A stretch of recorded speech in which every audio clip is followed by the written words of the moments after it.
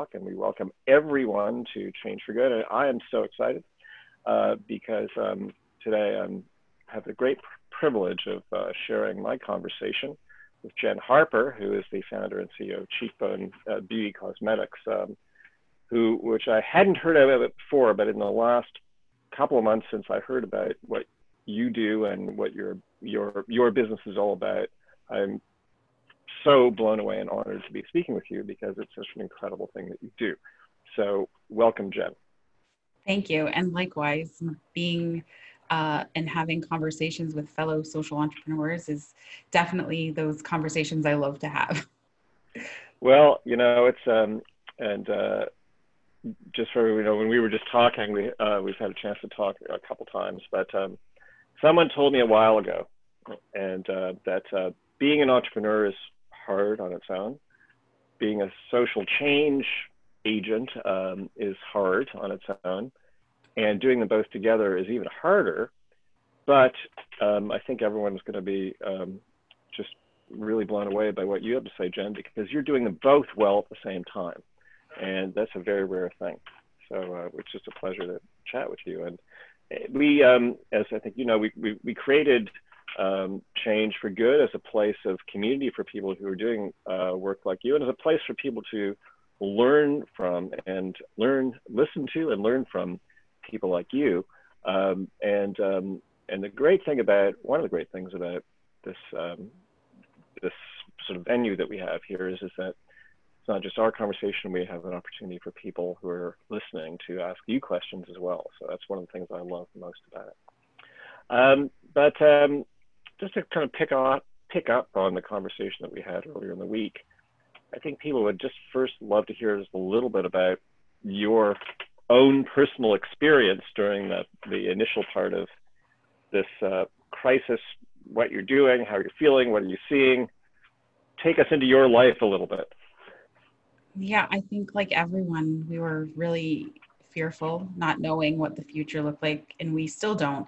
But it was a great time to actually realize that, I think sometimes as leaders, we think we have everything under control and we can figure things out, which we can. However, a global pandemic really showed us that, okay, we don't really know always what's going to happen or the direction we have to take the business. It gave us time to pause like everyone else and think about where we wanted to go as a brand and strategy. We were really fortunate that we were a business that was set up as an e-commerce and online already. And, a couple weeks in, our consumers were just supporting us by continuing to shop online, which has been amazing. And I think because everybody was at home, they were spending more time online. So we were really grateful to have this incredible community that continued to support us throughout COVID. We did suffer supply chain issues, I think, like many consumer good brands and businesses, and still are facing that. But as a founder, we're so busy and on the go. I was doing so much traveling and by plane, unfortunately, a lot across the country and into the United States that it really just halted all of that. And I got to take that time and really think about where we wanted to go. And one of the things that you had mentioned to me before is, I can't remember your exact words, but I think essentially you said like the time is now for Cheekbone Beauty, and it's your time has come, I think is what you said actually. Yeah. Tell us about why that's the case. And I think a lot of people would maybe not say that, but no. You're in a different situation. It's, when you have those moments where you're taking time to think and you're alone. I have a great forest across the street from where I live called the Short Hills. So I'm in there and I was like paused the other day on my hike thinking like a global pandemic and then a massive social unrest. And we built a brand that was talking about all of those things and not in this like, this is awful. We were trying to use this beautiful idea of using lipstick as a way to have really uncomfortable conversations and just let people know, because part of this was that I had no idea what was going on. And historically in Canada, what happened with residential school and then learning how my family's been affected by that. So building a business around all of those ideas of sharing and creating awareness, we had layered that within everything. It was the foundation of the brand. We say we exist to empower, enhance the lives of Indigenous youth, because they were faced with a lot of social injustice. And one area that we focused on really early on was the unequal funding. So kids that go to school on reservation are getting 30 to 50% less funding than kids off. We were like, why? How is that unfair? It is a battle that's been going on for a long time. And then I thought, well, we could just start to talk about it. And, so having that moment surrounded by trees and a beautiful light breeze, just thinking, I'm so grateful that I was given the gift of this idea, essentially, to build a business that was about, number one, representing Indigenous faces. The beauty space has never really paid attention to that, and in the years that the industry has existed.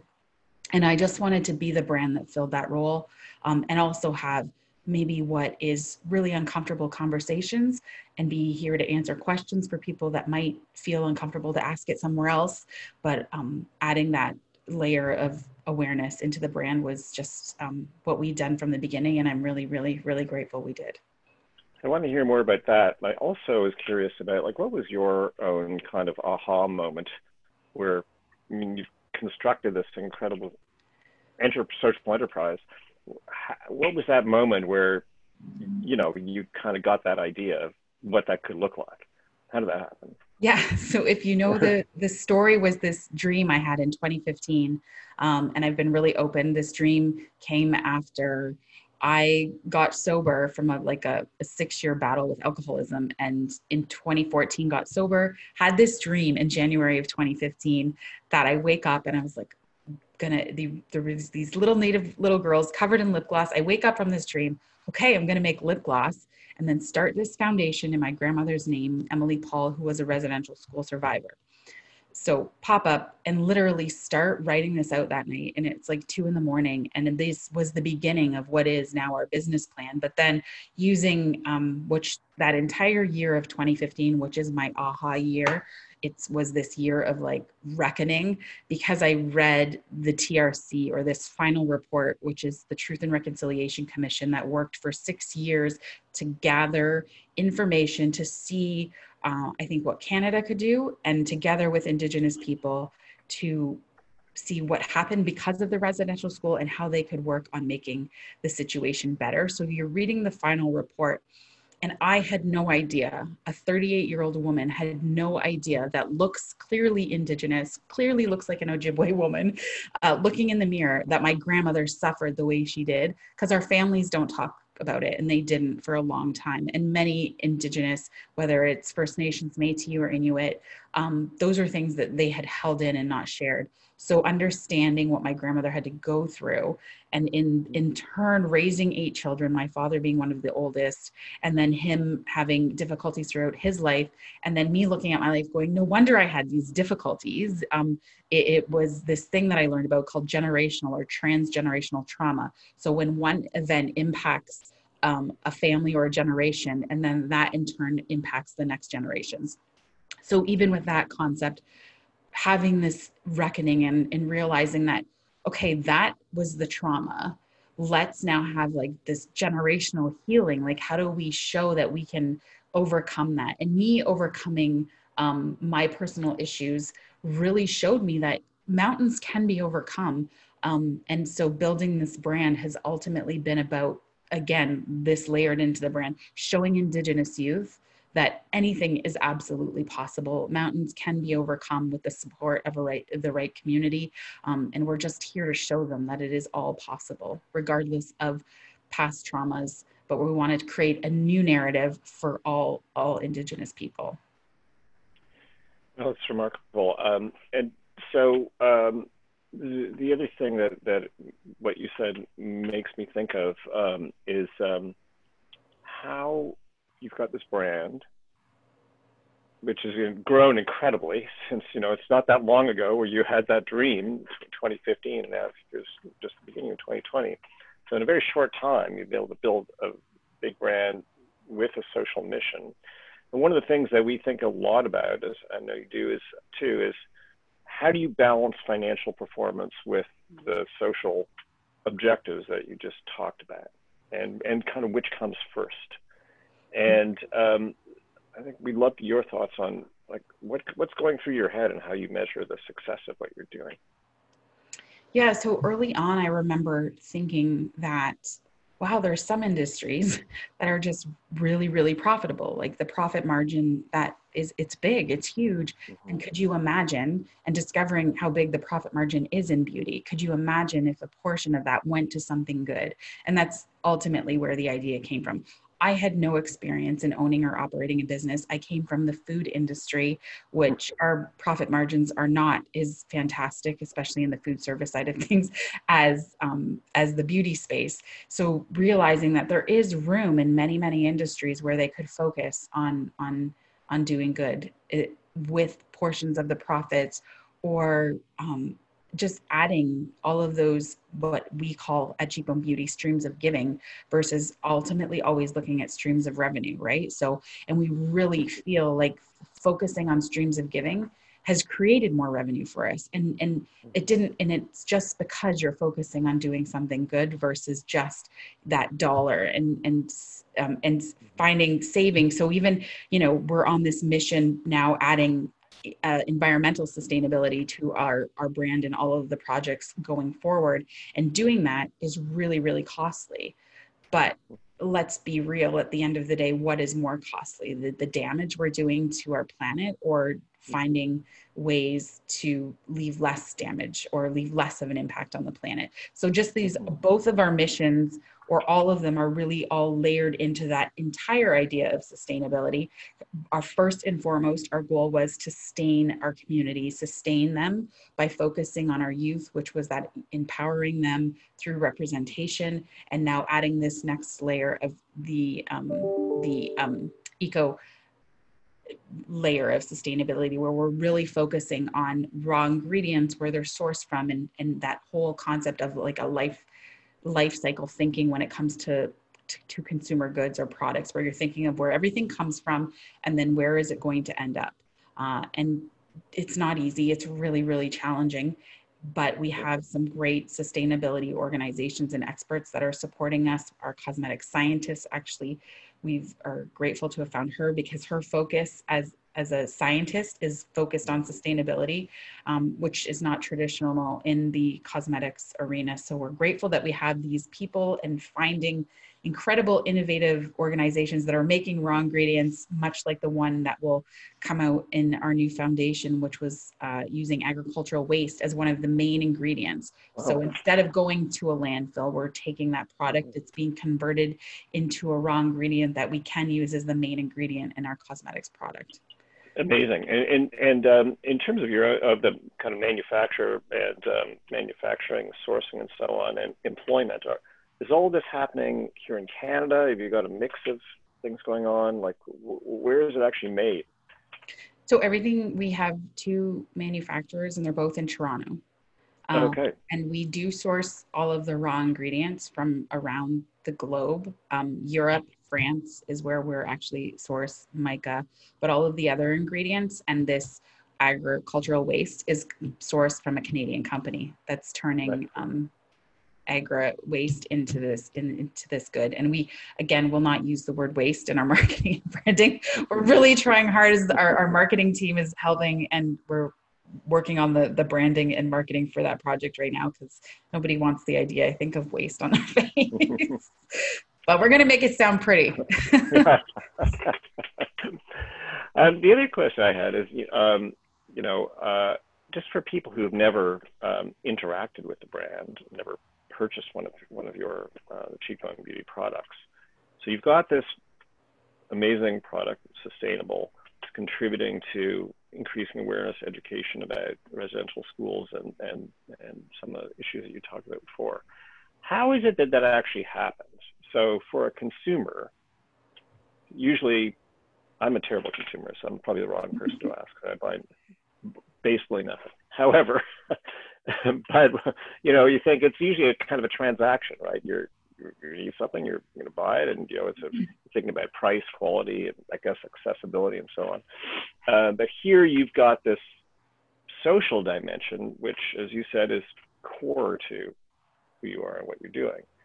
So as a consumer, how are you getting that? How would I get that information? How are you creating awareness of that social aspect of this? So a lot of it is on our website. Okay. We're a brand that was definitely built on social media. So we use that as a platform to really share. We've been really open. We share the entire journey with our community. We weren't essentially, the beauty industry was very much like the food industry that I came from. There's a ton of manufacturers out there that can make a product and put your brand on that, and beauty was the same way. So originally we knew we couldn't afford, we had no money. I started this with $500 essentially, and that was the only way we could afford to enter the market. We took a bunch of products from this manufacturer, put beautiful pictures up on our website, and that's literally how we started, and then got orders. And then the term in entrepreneurship is bootstrapping, where you're then just taking money that you're making, putting it back into the business and building. So we built from that idea, but we always knew in order for us to be completely unique and separate from what everyone else is doing in the beauty market, we wanted to create this sustainable cosmetics line, and that's where our new Sustain line had come in. So again, this sustainability for us is this journey, and we tell those stories through social media. And a lot of the work that I do is speaking engagements, which has halted since COVID, but thankfully wonderful people like yourself invite me onto your programs to talk. But that's how I would get out and I guess spread the word, so to speak, about who we are and what we're doing, because that's what we can afford. We're a really small brand. Yeah. The cosmetic industry spends billions on marketing their products because they have billions. We didn't have that. So we're using, I guess, the thriftiest way to market as possible. So actually, one thing we should just share, I think the website is cheekbonebeauty.ca. Is that the website? Yes, or .com. You could find it either way. Or .com. So cheekbonebeauty.ca or .com. Everyone should look at that. And the information is there. I have one question here, kind of more of an operational question. How has COVID affected business due to delayed international deliveries from suppliers, and have prices risen?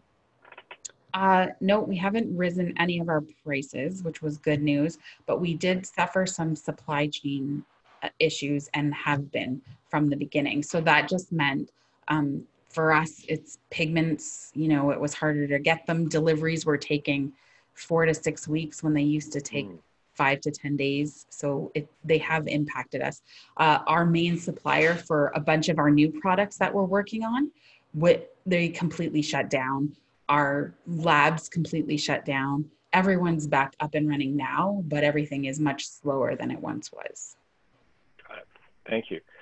So here's a question for all the entrepreneurs that, because entrepreneurs are always thinking about a couple things. I think one is, you're always thinking about kind of lying in bed at night thinking, if I could only do this thing, it would be better. So what is that thing for you? Oh, wow. Right now it's a great time to ask this, because we're working on some job postings just because of the scale and the growth of our business in this moment. In our moment, we're calling it our cheekbone moment. We need so much help in so many areas, but for us, it's operationally and logistics, all of those sorts of things. So I wish I could have, in my mind, when I envision this person, they're just the most organized person that's ever existed is who I'm looking for. But it is that side of things, because it's hard as the leader to do that day-to-day work or think about the day-to-day operations and be creative at the same time. That is a really big challenge. And I'm really grateful that we have an amazing board of directors that help us realize that and say, no, let's get those roles filled so that you can focus on strategy and growth. Nice. Another entrepreneur kind of question, which is something I think about all the time, and which is, and you and I talked about this before, which is learning from failure, So Is there something that you could share with everyone, something that didn't work as well as you thought it should, and what you learned from that? Oh, that's such a great question, because I feel like we're failing all the time at stuff, whether it's big or small.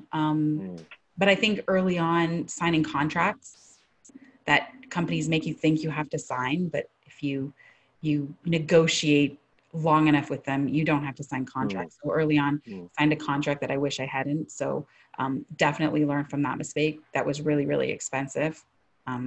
So now, no signing any more contracts longer than 30 days, which is fantastic. But so I will definitely not make that mistake again. That's one of the big ones. And then hiring people, right? That is, I think, one of the hardest things to do is hire people that are just as passionate as you about what you're trying to build. And we've been really fortunate that have some people working with us that are passionate, but we need lots more. So, and it's the time that it takes to hire and train, it's a big chunk of time. So you really want to try to get the best bets. And we've had a few that, weren't the best, but we've had a lot that were. So. The other thing I think of when I'm listening to you is that I think you're such an inspiring person. Who's inspiring to you? Like, who do you get inspiration from? So someone asked me this yesterday, and I don't know why I giggle, but I'm like a huge Oprah Winfrey fan. Like, I adore totally, moment, right? Like just listening to her for all of these years. I know when I had my kids, that's when moms are at home and you get to be at home at 4:00 when she was on TV. So listening to her and being able to, I think, try to emulate her example of leadership is incredible. And just the concept or ideas that she put forward on intentionality and those sorts of things. So as a leader, trying to be really intentional about every project that we're working on. And I think you and I had discussed that as a brand, we built in the foundation that we ask ourselves the question before every project or relationship or collaboration of some kind: how will this impact Indigenous youth, and how will this empower them? And if it doesn't, then we don't do it. But if it does, we will. But that makes our job really easy. So, because that is our intention, that's why we're here. So it eliminates a lot of stuff that we don't have to do. And that actually makes me think of some of the work that you're doing with, I believe is it the First Nations Child and Family Caring Society? Yes, exactly. That you're working with, and tell us about this particular program. I think you mentioned before, Shannon's Dream. Is that it? Yes. So tell us about that. And early on, after that dream and starting the business, I used a business advisory board to get started. And once I had the plan made, the business plan and the financial plan, the marketing plan, use this board of really unbiased people to read my plans and see what they thought. And that foundation that I wanted to start in my grandmother's name was like starting a whole new company, which now I realize would have been. And they suggested just finding an organization that you believe in, that you can support with donations versus creating this foundation so early on, and just focus on building the business. So that was really excellent advice. Went home that night and was a little bit worried because I'm like, well, who am I going to trust this much? And where am I going to find this organization? And not long after, heard Cindy Blackstock on the news in January of 2016, when she had won the Human Rights Tribunal case that saying, yes, Canada does treat First Nations children unfairly. And I looked up the organization, and it's incredible the work that they have done. And this woman is just the epitome of like Indigenous values and principles. And she has dedicated her life to fighting for the rights of First Nations kids. So that was a no-brainer that we would, whatever we could support them with, we could. We're not profitable as a business. When you're in the startup phase and growing and building, you have to spend a lot of money to be where we are. And capital is a huge, huge portion. You need a ton of capital to grow. And even though not being profitable, we knew from day one that we would support them with what would be 10% of the profits that we did make based on the sales that we were doing. So we've done that along the way, regardless of not making any money. Wow. But we've been able to donate just over $8,000. We've worked on several other projects or other streams of giving and have been able to donate in total. I think it's just over $25,000 worth of products and donations for different organizations that support and empower Indigenous youth or women and or business owners. So we're really grateful that we can now use products to support people as well as cash donations. And we know we're not giving up on our original dream of starting a foundation or a scholarship fund in my grandmother's name. So that is, since COVID, we've had to kind of slide that on the back burner for now, but that is in the works, that we will eventually have a scholarship fund as another stream. And we should also share with everyone here and with the Change for Good community how other people could support the First Nations Child and Family Caring Society and this particular Shannon's Dream program. So if there's a website or something you could... Yeah, so it's fncaringsociety.com. And if you just click on Shannon's Dream, so Shannon's Dream specifically supports that unequal funding gap between kids that go to school on reservation versus kids that go off. And Shannon Costachewin, it's named after her. She has sadly passed away, but she spent the last few years of her life creating this idea that it's really unfair. She was only 12 when she discovered it, but she, after a school trip, realized her school was dilapidated and she was going to classes in portables that were full of mold, and went to another school on a school trip and saw the difference and was, I think, essentially appalled at what she saw and realized this is not fair. How come this is happening to us? And started this journey on getting people to pay attention and creating awareness around this funding gap. And so Cindy then took on that cause, and we donate 10% of our profits to that organization. And the branch is called Shannon's Dream. That's fantastic. And Impact itself is making a donation to this cause as well. So we're happy to support that too. Yeah. So we're almost out of time, but one of the things that I was thinking of, we're early on, I don't know, maybe maybe 2 months ago, 3 months ago, when we were almost starting these conversations, these Change for Good conversations, I had the opportunity to speak with this amazing woman named Tabitha Bull, who's the president and CEO of the Canadian Council for Aboriginal Business. She said one of those things that really stuck with me. You know, sometimes you hear things and it's just like, everything is right there. And what she said was that Indigenous businesses and people think 7 generations ahead. And I thought, wow, that's such a meaningful thing. And then you said earlier this week, you said you think about what matters to the next generation. I think that's what you said, right? So tell us about that. Like, how does that inform your thinking, and what can the rest of us learn from that? Yeah, so when I talk about those questions we ask ourselves as a brand, that first one was about our youth. And now we've added on, as we're trying to make less of an environmental impact, we've now asked ourselves, how will what we're doing today, what we're making, impact the next generations? So that was just an added step into our processes of making decisions. And it comes from an Ojibwe teaching about 7 generations, and that's Indigenous people think that far ahead. And I think you can, and most people can attest to, when you look at us culturally, there is this relationship between all things that are living, and that includes our planet and everything on it. Thank you so much. You know, I think that I learned so much from listening to you, and I know everyone else will too. I think what you've done is so incredible and so inspiring. I find personally, and also just as another entrepreneur, to hear your story is phenomenal, and what you've done in such a short time.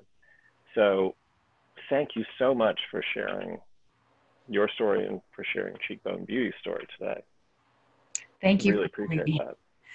Well, it's a pleasure, you know, and I hope to stay in touch with you. And And also, of course, thank you to everyone here listening today. I wish I could see you in person. I wish you could hear. That's the frustrating thing about these things. You can't see people's reactions, but I know that everyone is so excited to listen to you.